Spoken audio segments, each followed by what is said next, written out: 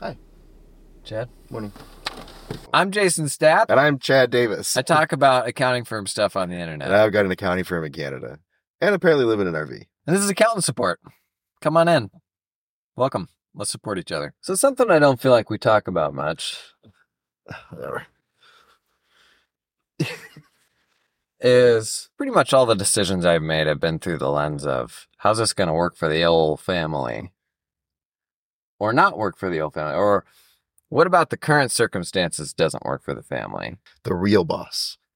The real boss. And so I don't feel like we talk about that much in our decision-making framework. But usually, like most of my big decisions have come down to something about the current setup isn't working. Yeah, or something looks quite fun. And I want to go try to do that thing. So you can look at it through both lenses. What's an example of that? Oh, let's get into that. Yeah, you're right. We do not talk about that enough. And I think it's becoming more and more and more popular. More and more and more. Did I say that 3 times? More and more popular for people to prioritize the things in their life than the things in their work. And it's a pretty important topic. Okay, so why don't we cruise through the various iterations of our careers and how the family factor informed that decision making. Let's get in the old Wayback Machine. Mm-hmm. So for me, my work life, the first 10 years of my work life was working in a firm for somebody else, which I think is what makes most people want to go out and start their own accounting firm. I got super burnt out doing U.S. tax work and just the seasonality of that and just the work itself I didn't super enjoy. You could have tried Canadian tax work. It might have been nicer. No. But ultimately it was like, can I really see myself doing this for another 20 years? Most definitely not. That was what led me to transition to starting an accounting practice in the firm. That just seemed like a more enjoyable, sustainable thing. Mm-hmm. And there was a stage of life where that was totally fine. Like my 20s were like, what else am I going to do if not work? So there was very much a stage for me where it was like, oh, if I work more, then I'm getting ahead. And maybe there was a degree of truth to that. I don't know that it was that much ultimately because I was still working for somebody else and helping them to get ahead. But I did have a stage of life where it was like, what else am I going to do? I may as well work my butt off. Did you have that stage of life? I liked the work. I don't know.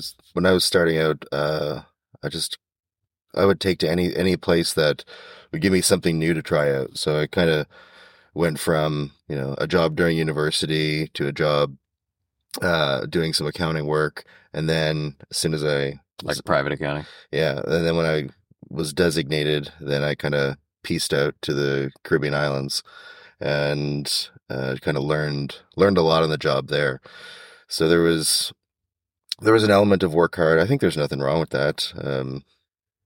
Taking advantages of opportunities when you're younger, whether you work for the same place and get a whole bunch of experience or you move around a couple places. I like the idea of kind of working hard and trying to figure out what you like. What do you think of sweaty culture falling out of style? Have you noticed that? And COVID I think helped with that too. But now there's this toxic sweatiness sort of vibe where in many ways, and maybe this is a US thing, I feel like it's never been less cool to work a lot. Would you agree with that? Cool or not, I think companies are reacting to that too. So you do see a lot more companies prioritize, at least on paper and publicly, wellness and flexible working arrangements. Now in practice, whether or not that translates into sweaty or not is to be determined. But I mean, it's cool to see so many changes happen so quickly as a result of that pandemic. Which is interesting because right now in early-ish mid-23, we're actually the big trend the last couple of months is folks saying, quote unquote, the remote work experience is done. Who's saying that? Sam Altman said it this morning or last night.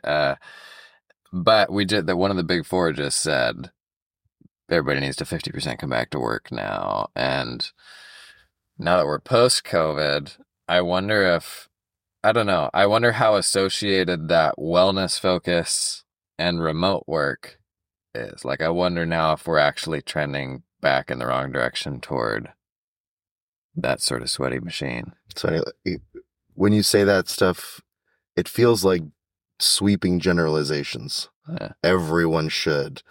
We need to. There's not very many people saying what's right for this company is what they should be doing. Yeah. And I think that's the approach that a lot of companies will take, but the news can capture the sentiments of the big company and project that on to the market as a whole. So regardless of what people say, we are ultimately, and I say we as the collective human beings, can decide what's important to us and sort of seek that out. And wow, like what a time to be able to seek something out now where there's a lot more options because the eyes have been opened. I don't know if I've seen enough of that sweeping, hey, come back to the office, to push certain people back, even though they might want it. There is more people that are looking for jobs elsewhere, and the pool of remote work companies has gotten greater. Uh-huh. But at the same time, there is like nothing wrong about going into the office for people that want to go into the office. I think that's the key, is like finding that place that fits your life cycle for your stage in your career, for your stage in your personal life, and for your own priorities. It's nice that there's a bigger pool now than there was 5 years ago. It's one thing that I never really liked about the hybrid setup is it didn't feel like you were like, well, it was hard from just managing sort of two very different groups of people. But like, I also think it's okay to like be for a very specific type of employee. Yeah. And there's a lot of folks that just love and are energized by working in person, and that's totally fine. And there's people that are the opposite or can't do that because of life circumstances. Mm-hmm. But to bring us back to how we've kind of our family decision-making framework. Yeah, when I was working for someone else, so like when I was doing tax work, I eventually pulled the plug on that because I just didn't enjoy that very cyclical nature. Like the entire notion that, and even like non-accountants know this. They're like, oh, you're a CPA. Oh, that's why you're not at the soccer game in March. Mm. And I'm like, I can choose to do anything with my life.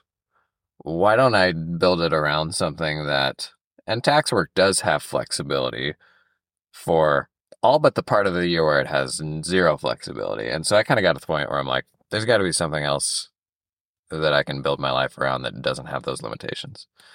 So I transitioned to accounting work, but ultimately, I didn't like more control and freedom was what ultimately led me to like, I'm either going to go start my own practice or buy this practice to, I guess, let me have more agency over how I crafted like my days and my schedule and what I wanted my job to be.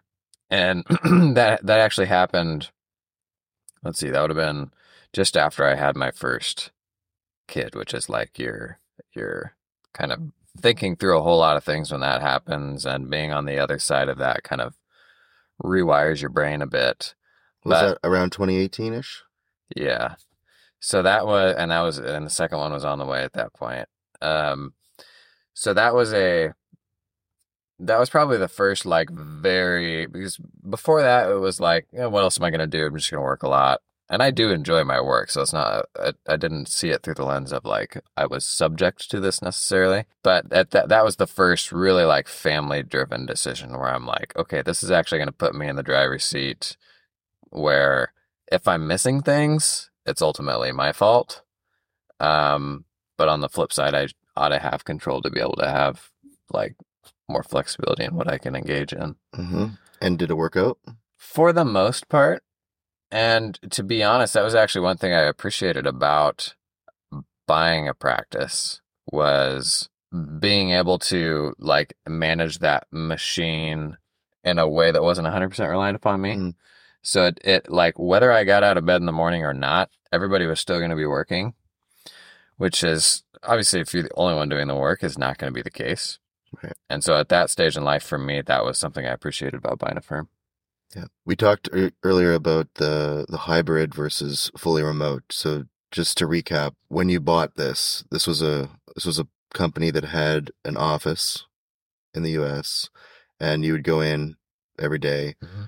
When did that switch over to either hybrid or fully remote or fully office? What is the situation over the period of when you bought it to, where we are today?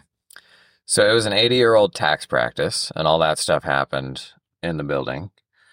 And a few years before I bought it with a partner, I started an accounting practice that was a virtual practice. So the tax practice was always in person, Mhm. and that got a little more sticky during COVID, and they started pulling some hybrid people into there. But the accounting practice was always remote from day one. So they're two very distinct teams, and one largely didn't know the other existed. But that was a couple of years before I bought it. I started building that team. Mm-hmm. When you think about the remote nature of what you were building versus the tax practice that was in office, ultimately, what worked better for your family in the long term? Was it the ability to stay remote and to be at home sometimes, or the flexibility to go into the office? If you rolled this all up into like what worked best for Jason, what did that sort of last few years look like in office, at home? How did it affect your family? Well, I was ultimately managing both. So like it wasn't as if I started a virtual team and can just be like, I run a virtual team. No, it was like I was running a virtual team, but I was also running a physical office. But like being able to experience both, I think like my take on this may be seasonal and may be impacted by the fact we're coming out of a pandemic, but like I super enjoy working with people in person. And I like the way I approach hiring is so much energy based. Like whether you're good at this stuff or not, like so much about the quality of our output boils down to the energy that goes into it and our energy to learn and to grow and do our best work and all that. And those are the folks I really enjoy working with. And I kind of seek out that energy when I hire. And that energy in a room is like super infectious. And it's been hard for me to recapture that in a remote setting. So it would be hard for me to absolutely pick one or the other, but there are aspects of in-person work that I really enjoy. Obviously, staffing where you can exclusively staff in person is really challenging relative to a lot of the benefits of building a remote team. In a remote team, pulling in offshore team members is just like supernatural and trivial, and like it just works. Mm-hmm. There's upsides and downsides. In terms of what works best for the family, I've got a really young family, and there's been aspects of remote work that have been really hard for the young family, where like the kids are not of an age where they understand boundaries and dad's got to work right now. If I'm not spending time with them and they can see me and I'm just disregarding them, like for an 18-month-old, they're like, oh, why doesn't he want to hang with me? And then all of a sudden I do want to hang with them. And it's not something they can totally get their heads around. My oldest is 6 and like she gets all that now. But that's not been without its challenges. Long term, this is definitely a season of life with the family thing. I super appreciate the flexibility to like travel and like do a month here and do a month there with the family. And obviously that's going to work much better in a virtual work environment. So I think having done both, like if I started an accounting practice tomorrow, it would be a virtual practice so that I could lean into offshore better, so that I could hire people from anywhere, but also to give the family the more like ultimate flexibility. But I would still miss I know. That's always been the best part about getting together, whether it was for retreats or we did regional meetups for a long time, and we did like camping trips. Oh, it comes back to camping, doesn't it? It does. like those were the things that made the virtual work environment work for us Mm. because we had those connections and we had that, like that trust builds up and that camaraderie builds up the more that you're, together in a room, whether it's in a restaurant or a retreat or, an event or just something that is non-work related. Mm-hmm.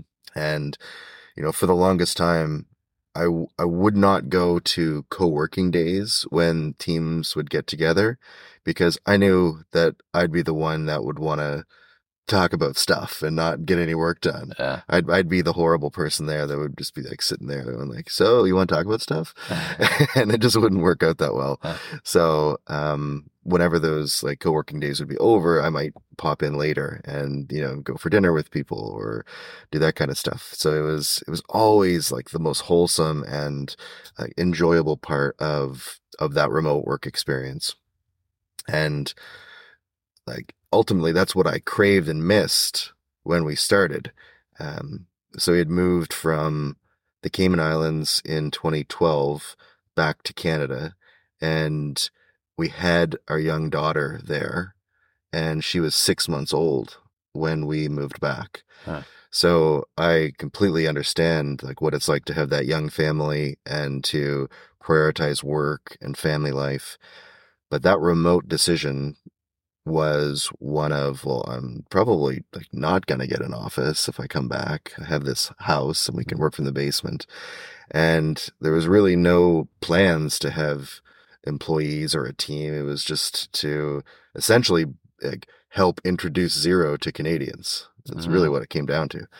Was that move back to Canada, was having your daughter a motivator there? No.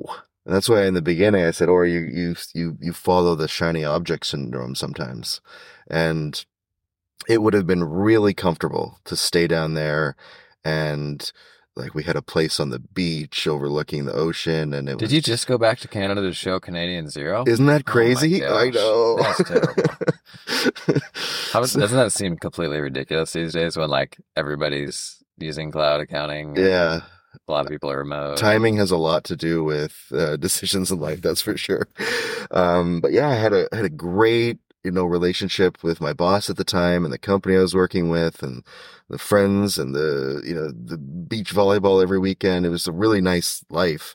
But ultimately, it was the shiny object, the blue shiny object, to come back and try something new. And what was really cool is that my wife didn't think that we were crazy to do that. And she bought into it too. Bless your wife. That like your lifestyle and the whole RV thing and all that's wild, but that's another tangent. Yeah. So the idea was that like we were together on these decisions. And I think that's a theme around like all of life's movements is that like when you're dialed in with your partner and you're making these decisions together, it is ultimately it's ultimately better and magnified with its like ability to like reduce that friction if you're both on the same page.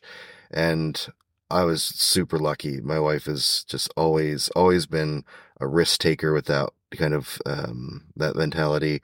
Like we vibe really well on like where we want to take our lives. And some of the biggest decisions we've ever made have been the easiest decisions. If I think back to some of the things we do in the company, they're a lot harder than the family decisions, which is really nice on the family side. So, fast forward, we have had this like it has always been remote.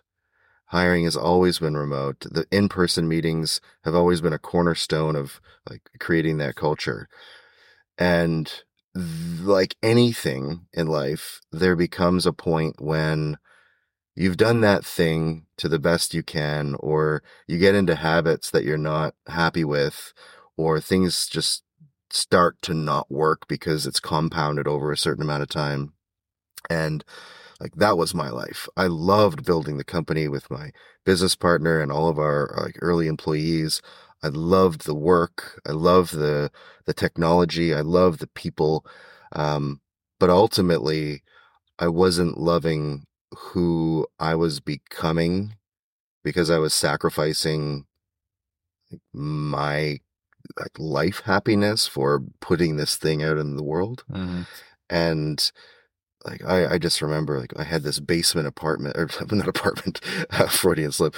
I had this basement office with a door, and I would walk down the stairs and I would close the door at 8 a.m. and I'd come back maybe for lunch, maybe for dinner, and I'd be working after dinner, and my wife would just be with our daughter, and it just was killing me that I was missing out on some of the stuff, and I was so close. Mm.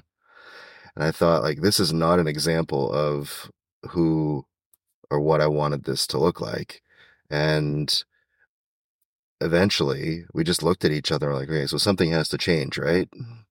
Yeah. What do we do? And I think there was a theme of changing circumstances to make major changes, because maybe I know I'm not strong-willed enough to create smaller habits that compound on each other to make one big change. Mm. So I was like, pull the rug out, we're leaving the house and we're going to buy this RV and we're going to get on the road and just see what happens. So the plan was to have a smaller basement that was on the same level, and that would fix everything. Just get out of the surroundings. Yeah, exactly. So, but the best thing about that whole decision was that my wife, it was her idea. Huh. I just love that. Huh. It's like, she's like, maybe we should get this RV. Maybe we should go rent one and see what it's like. Maybe we should do this. And after we did, like, took our first kind of trip with one, it was her idea to say, let's do this more. Like, I really liked being together in that small space. Uh-huh. And it's just like, wow, like, okay, the damage of being so close but so far away is like a real thing. And looking back, it's like you can connect the dots really easily and say, oh, if I just would have time blocked better, or if I just would have prioritized these things. I think every situation is different. If you know yourself enough, sometimes you have to do big sweeping things, and sometimes you're just full of willpower and you can do things on your own. But that wasn't me. So how many years into firm running did you do the RV thing for the first time? 7. So, no, sorry, I can't do math. 3, 8, 5. So 5 years in. So in those initial firm running years, basement dweller Chad. Yeah. Not father of the year. Not father of the year. Tried, but not. Let's like drill into that time frame. Because I think there's a lot of folks considering going into that. People that are maybe in the middle of that, like trying to figure out how do I make building a thing from scratch work with like family stuff. So I guess what would you do differently? Like how do you balance that drive to make a thing and like how that can be actually really fun and fulfilling? Yeah. But like ultimately make that work with everything else too. Right. So the question is, you could go back in time, make a few changes. What would those changes be? What would you do? What would you do again? I would have given myself permission that it's okay to like push work to the next day. Mm. If you look back, I didn't give myself that permission. Like everything felt more urgent than it needed to be. I think so. Right. I think initially and in the beginning, there was this sense of, okay, if we move faster, we will be able to afford that next hire quicker. Yeah. How much of that was like, I have to pay my bills versus just arbitrarily trying to grow, because there's that urgency of just like paying the mortgage. How much of it is that versus just growth? I think it was more growth. I mean, everybody's situation is going to be different, but ours was about the paying the employees and getting that next person in to help. Because back then there was a lot of customers that were interested in this, that couldn't find people that could do it for them, and like it was an exercise of just prioritizing growth rates. So I don't know if I would slow down as much, but I would not push the extra hours as much as that kind of hurts me to say, because I know that would slow down the growth a bit. It would have given me a more wholesome, after dinner life or hour in the afternoon life. And look, it's only an hour to a day, maybe 3 hours that you're talking here, but that compounded over 6 months or a year, Right. that really adds up. Yeah. It's the not having that hour for 6 months on end. And Yeah. was there like drilling in even further, was there a window there where you were first getting started where it was like, I'm not sure financially, like we've got to get our first customers, and so like I'm gonna work around the clock, like it's just for like our own security? Was there a window there, or did you come into that with enough cash to burn that it was never? That wasn't a major issue because we had a lot of customers in the beginning. Now, we did a lot of work we shouldn't have done, but we had customers that. How did you have a lot of customers in the beginning? It was like my business partner had written a bunch of stuff, and his blog posts were getting lots of traffic. Okay. The tech community in Toronto was starting to hear about this accounting firm that was working with online tools, and Okay. like So customer acquisition wasn't too bad. It wasn't bad in the beginning. Okay. No. So it was less about the financial thing and just more about, okay, how can we smooth this out over more people so that there's like an element of being able to handle this kind of intake. Yeah. Interesting. When you think about like your first year, when you mentioned, your oldest didn't know the boundaries in the beginning, but now does. Any similarities to my story, or did you just have fundamentally better brain than me and could compartmentalize being at home? Well, the whole basement thing's interesting because that is life going into an office. And you can't pop out. I mean, you could pop out for lunch with the family, but like what made the basement hurt in my mind was that you could have and didn't. Like, the basement is much closer to the family than the office is. But like most people still just go into an office and they work until they work, and they don't see those people from the time they leave home to get back home. And so like that doesn't sound that, the basement doesn't sound that different to the office, but it's almost like what made that basement painful was that you could have, and that you were closer, right? And then you made that even harder for yourself by going to an RV. So it was even smaller. So that it was even harder to avoid them. But that's kind of interesting. So I went into an office every day, even through COVID, and it wasn't until this year that I've been working from home. Really, by and large, even when I was running a remote team and they were all from home, and we had people around the world and around the country, I was still going into an office every day. And that was easier for the kids to understand. I'm at a place doing a different thing, and that's why I can't be with them. Mm-hmm. Being at an office can be, I think there are people who are wired to really enjoy work, and as much as it is like a terrible thing to say aloud, there's a lot of people like who are wired to, like, if they're going to they would ultimately rather spend 8 hours a day working than with the family. Like, that is what they enjoy. That's like what drives them, and it's probably a season of life thing. But fact of the matter is, like, that's where they want to be, is in the office and working and building something. Sure. And they take a lot of fulfillment from that. And the office can be this like elixir that I think makes you not feel bad about being away.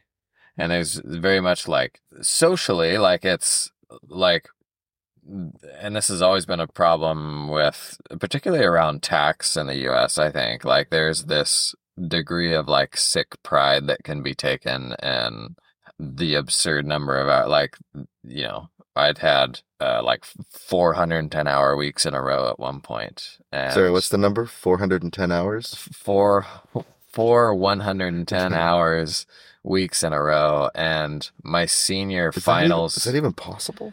My senior finals week, I stayed up. I worked through 2 nights. My finals week was during tax season. Whoa. I had this back roads 35-minute drive between my college campus and the office that I worked at. So my last finals week of my senior year is happening during tax season. I have tests that I'm driving back and forth for. but it's busy season. So I literally went 2 full nights in a row without sleeping, doing this awful drive back and forth several times a day where how I didn't end up in a ditch, I don't know.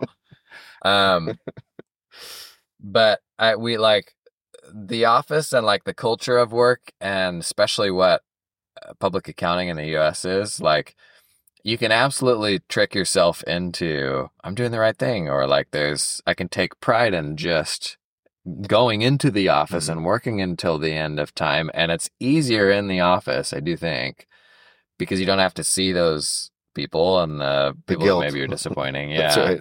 Like you're sort of distanced from the guilt. And so that's not really something I've had to grapple with until this year when I am at home. And it definitely is different. Like the days where I go down there at 6 a.m. and I work and I only come up for food, there is definitely a different level of like built-in guilt to that. But I never really had to grapple with that, I feel like, quite so much when I was going into an office. So there's your takeaway. Yeah. You don't want to feel guilty, get an office.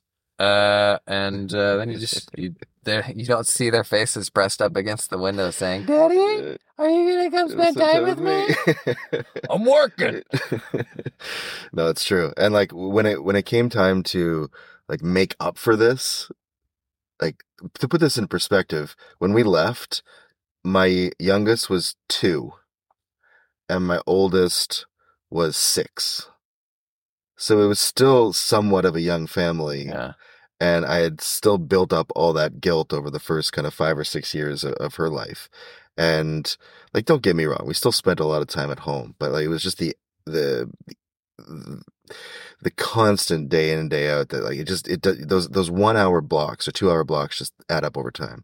So now, you fast forward and they're 12 and 8 and they've grown up essentially traveling across all the states and across all the provinces. And like their world is completely changed because our world completely changed. Mm-hmm. And like you mentioned, going to one place for a month at a time, that is the most special thing about, I think, my life right now, is that we used to be go, go, go. I want to show the kids all these things. I mean, they're not going to remember any of that stuff at that age.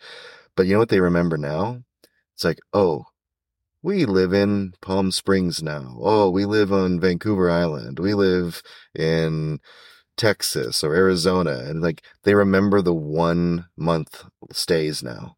And we completely like changed our travel so that we spend 3 to 5 weeks in one spot now. Okay. So they get to meet people and go into the sports and gymnastics locally and the skating and the groups. Like, it's such a more like wholesome part of our life now that fits us today. Huh. And like, there will be a time, just like when The Basement jumped the shark, that this does too.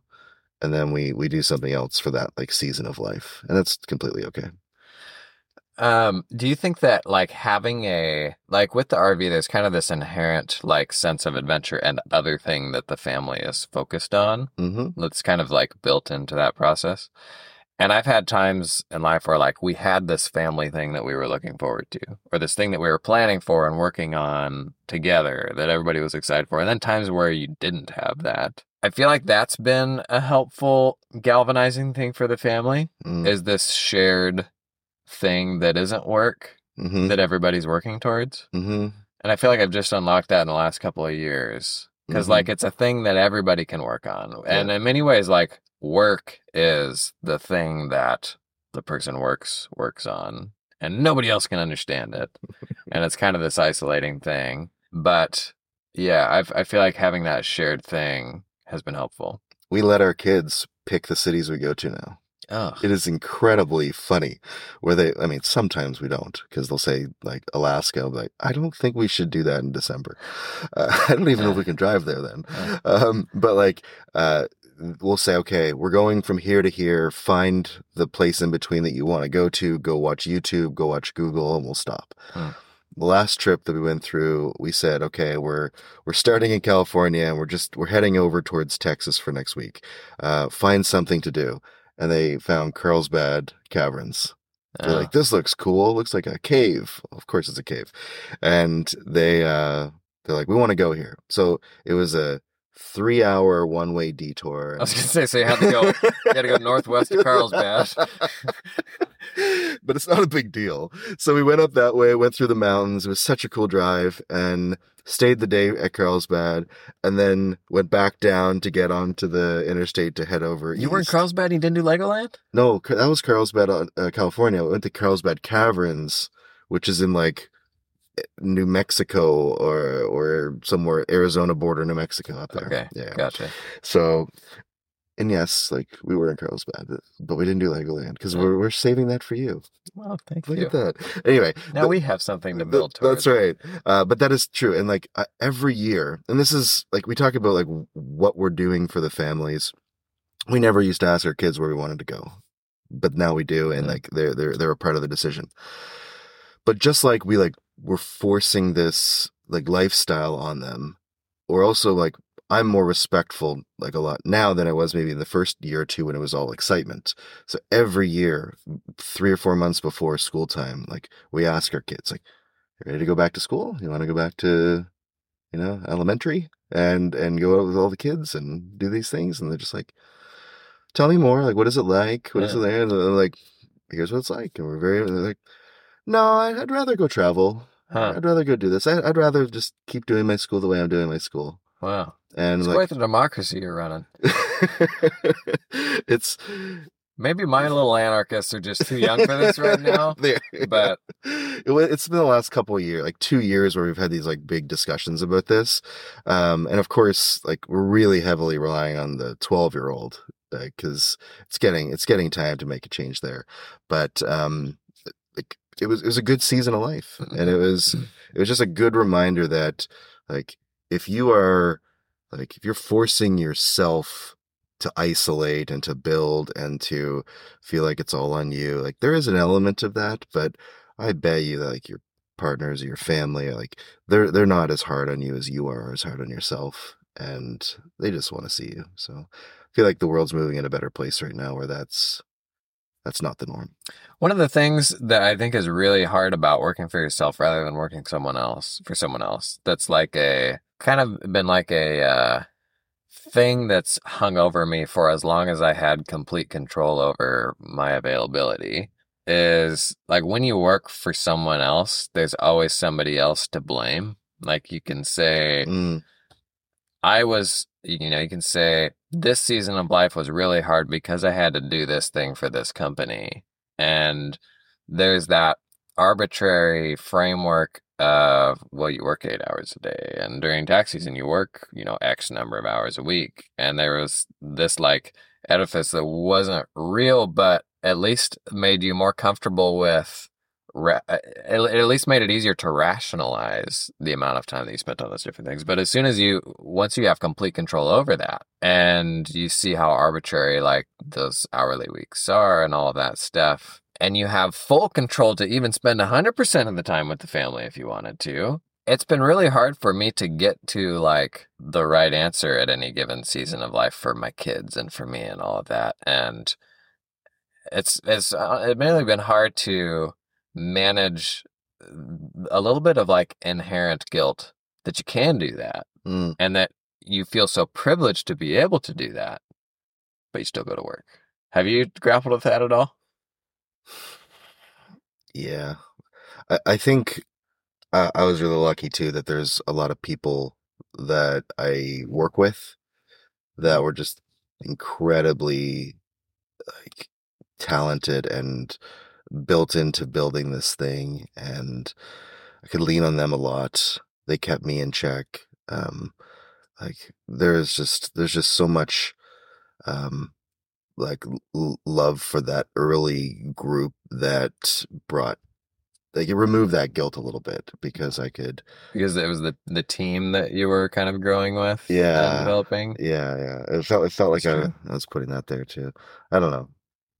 And they're better than your family? No.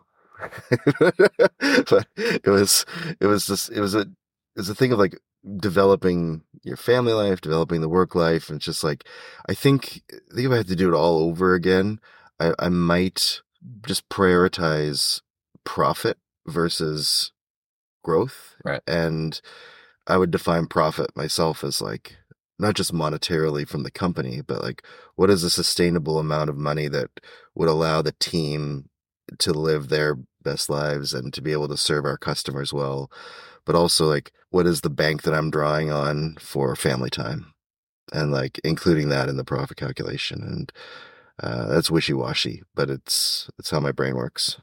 Your availability and your time is also a huge variable there. Like, Yeah. because making half as much money, but having, being able to eliminate 75% of your work and get a whole bunch of time back and have a business that's much more self-sufficient. Like there's been times for me where like that's absolutely a trade-off worth making. Mm-hmm. And it's a luxury. Like to be able to say that is like a Mm-hmm. very big luxury, but And you've publicly said that like you are not really interested at this stage in your life of like having a team or employees again. yeah, and it's at least like right now because that was the biggest stressor for me running a firm. It was simultaneously like the thing I drew the most satisfaction from and the thing that stressed me out the most. Like there was nothing more fulfilling than enabling a better career for people and helping them to grow. And knowing that even if I disappeared and the firm disappeared tomorrow, they are like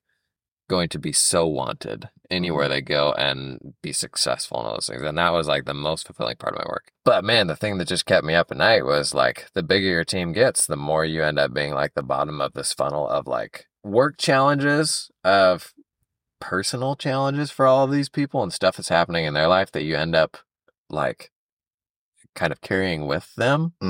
That was probably the biggest thing for me was we had teams of people with just like complex things in their lives that impacted work that to a degree we had to be plugged into because they impacted work. Yeah. And just like carrying all of that for that many relationships I learned was really hard for me. And that may not even be a work thing as much as it is a how many close relationships can you have in your life thing.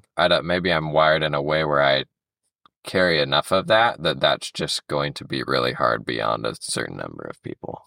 Yeah. But the silver lining to some of these things is that some of the closest relationships you make are because of your work life too. I think about people that I've met because of work. It's like, oh, those are people close to my life now. I really feel like if I looked back 10 years and I didn't have these people in my life, I'd be worse off. Mm-hmm. And it's like, that kind of gives you a bit of like, oh, maybe I should just keep going and see where this takes me in life. And it's almost like there's not very many bad answers. There's just like the answers that are right for you in your season of life. And I think that's a good takeaway for today. Yeah. So like, I think a helpful way to like, synthesize all the stuff you've done in the past and kind of your experiences and all that is if you were to build this again tomorrow, if you were to do it all over again from scratch tomorrow with what you know and what you've done right and what you've done wrong, what would that look like for you starting it from scratch tomorrow? Let's say you got to empty the bank account. So like there is that urgency that most people are going to have when they're starting a firm. Mm-hmm. What is that discussion like? What's that transaction look like with the family and that negotiation of like, here's how we're going to reset expectations on what this looks like for how much I work, for what the day-to-day looks like with the family and all that. I know, not to rehash what we said earlier, but it would be optimize for the profit that you need to sustain the life you want right now, and then grow based on whatever needs of you and your family and your company require. And like you can choose whatever company type and whatever growth path or stability path you want.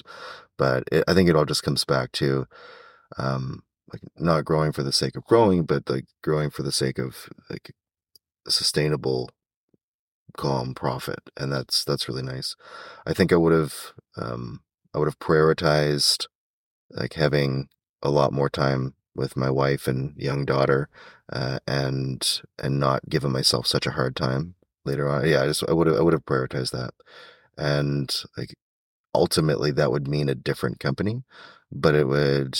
I don't think it would have like pushed me to make like big, massive, drastic changes. So it's kind of weird where I don't have like a crazy ton of regret, but I think I still would have done some things differently. And that's true for anybody that looks back in their life 5 or 10 years. When you think about the same question, starting it all from scratch, what would you do differently? I think like, one thing I talk about quite a bit is, especially when you're going out on your own, when you go out on your own, there's like, you have kind of the first number you want to get to is, I want to make what I was making before. And, like for most people, there's like that really angsty period of, how am I going to like get back financially to the level that I was? And like, that's step number one. But then it happens usually quicker than you think. And then you get to 2x, and you never could have imagined being at 2x. And then you look around yourself and you're like, well, let's keep going. When like, if you talked to yourself 18 months ago, you'd be like, no, you knucklehead, like build the best life you can around 2x. That sounds pretty good right now. Mm-hmm. And then you get into it and you're like, well, I mean, what's another 3x? And so, like, if I were approaching this again, and so like on the financial side, I do think there's value in like just like documenting your frame of mind at a given point, because it puts it all into perspective in a really helpful way. Because you just grow and you lose perspective of how unthinkable where you're at was to you not that long ago. Yeah. And something has to be like, in my opinion, something has to be enough. Like, you have to have a number, you have to get to a point that's like, I can dial it back beyond this threshold. It doesn't mean you stop, but you at least don't have to keep like going super hard. So my framework would probably be something that budgets for time and money, where like the reality is, when you're doing that initial build that is getting to just paying the mortgage, like that's a sweaty time. And I do think that there's probably a trade-off there where you say, hey, within this time frame, and you have to put a time frame on it because you can't do it forever. Mm-hmm. Within this time frame, we are going to make some trade-offs. And like, that's kind of like, that's honestly one of my biggest fears. And I saw my dad do that. Like, the whole trading time now for later thing, I think is almost always a trap. Mm-hmm. And that's why you probably have to put a max time window on it. It's why building your firm as a side hustle is ultimately the best thing to do, because if you're already there when you start, that is 100 times better. Mm-hmm. Rather than like, building from zero or taking 36 months to get to the salary you had before. We would have to do some negotiation around like, what does going all out look like and how long are we willing to do it? Because at the end of the day, we are still accountants who can get a job virtually anywhere. That pays just fine. Like, Mm-hmm. you can build a good life and make good money Mm-hmm. working for somebody else, right? So Mm-hmm. to a degree, like, what are you doing this for if it is going to come at a huge sacrifice to do it for yourself? Yep. So we would have to do some negotiating around like, what are the terms of engagement to get to number X, so that we also have a separate kind of agreed upon, what does this look like beyond that threshold? Because that's got to be the reason that you're doing it, is what's on the other side of just that really initial, like, dark, scary period, which goes by so fast for most people, I think. Mm-hmm. And oftentimes they will make long-term decisions based on that really relatively short window of time that's really scary. That may be 4 months or 6 months. Like, it's, for most people, it goes by pretty like quicker than they would expect. But yeah, for me, the trade-off would have to be like, is this something that you can see yourself doing for 10 years? And what does that life look like over 10 years? Like, and for us, getting out of the firm at the end of the year, that was, my kids are starting to get into other stuff like gymnastics and rock climbing sports and stuff like that. And that was like, what is the better version that leaving the firm will enable? It was like me being able to take June to gymnastics and like being able to make dinners and just stuff that we didn't think was possible where we were, or felt really hard. So we did kind of like try to craft that reality ahead of time. And thankfully, like in my case, leaving the firm to the business that I run now, like it effectively was a side hustle, Mm-hmm. but coming into it, which if you can do it, this is the best way to do it. coming into it, like financially, we were fine. Like there wasn't that window of gotta build, gotta build, gotta build. Otherwise, I don't know how we're gonna have the cash. So like that's best case scenario. Yeah. But for me, it would be negotiating what those dark days look like and how dark they can truly be, because ultimately you can still go back to what you're doing. But also like how is long term actually going to be better? I met a guy, he was messaging me on LinkedIn, and he was saying like, hey, I just took like half of my time and I have this new kid. She's 9 months old. I've spent the last 9 months doing like half the week working, half the week being with them, and I'm probably going to do this for another 3 or 4 months. And that was the plan that we set with our family. Yeah. I just love seeing that. And he's like, Yeah. I'm fine. He's like, financially, we planned for this. This was a really important thing in our lives. And it's just like, it's cool to see like that's the norm, or like that's what people Yeah. are thinking about now when they go through those stages of life. Yeah. Like there was like, if you think back to like working for somebody else and the traditional, and I know you couldn't hang in the traditional public accounting space, and you never actually did it. Burn. But like just the mindset, like turning up to work at a regional firm every single day, and seeing that sweaty culture and like the partner or out track, like stuff like that's just, I think, so incomprehensible for people. And I actually think like there's a lot of people that just ditch on the profession as a whole because they can't see anything but that. Yeah. Like your lifestyle is a fantastic advertisement for the profession. You know, what would be better is if like a gas company would sponsor the diesel, because that is expensive. Fuel company. Yeah. Are you writing that off? No comment. you really can't. Yeah, so no. But anyway, that was good discussion. I like talking about this. I think everybody's got a different story, a different situation, but fundamentally we can choose like where to be, depending on where the economy is, right? I think this is another one of those moments where, you know, the last 10 years have been different than the 10 years before it and the 10 years before that. And we're not sure what's coming up, but I just heard about this great place. The Mother's Gay. Don't worry about it. Lion King story just connected to my wife's cell phone via Bluetooth. This raced across the fried lands in an Actually a good effort to story. lose the watchful bird. They led him through many herds of animals until they thought. What were you saying, Chad? Wow, something about 10-year chunks, and I mean, how can we not just end off of Songs and Story, The Lion King by Robert Guillaume? Now I want to go listen to that. So it's been a slice, Jason. It's been a slice. Bye.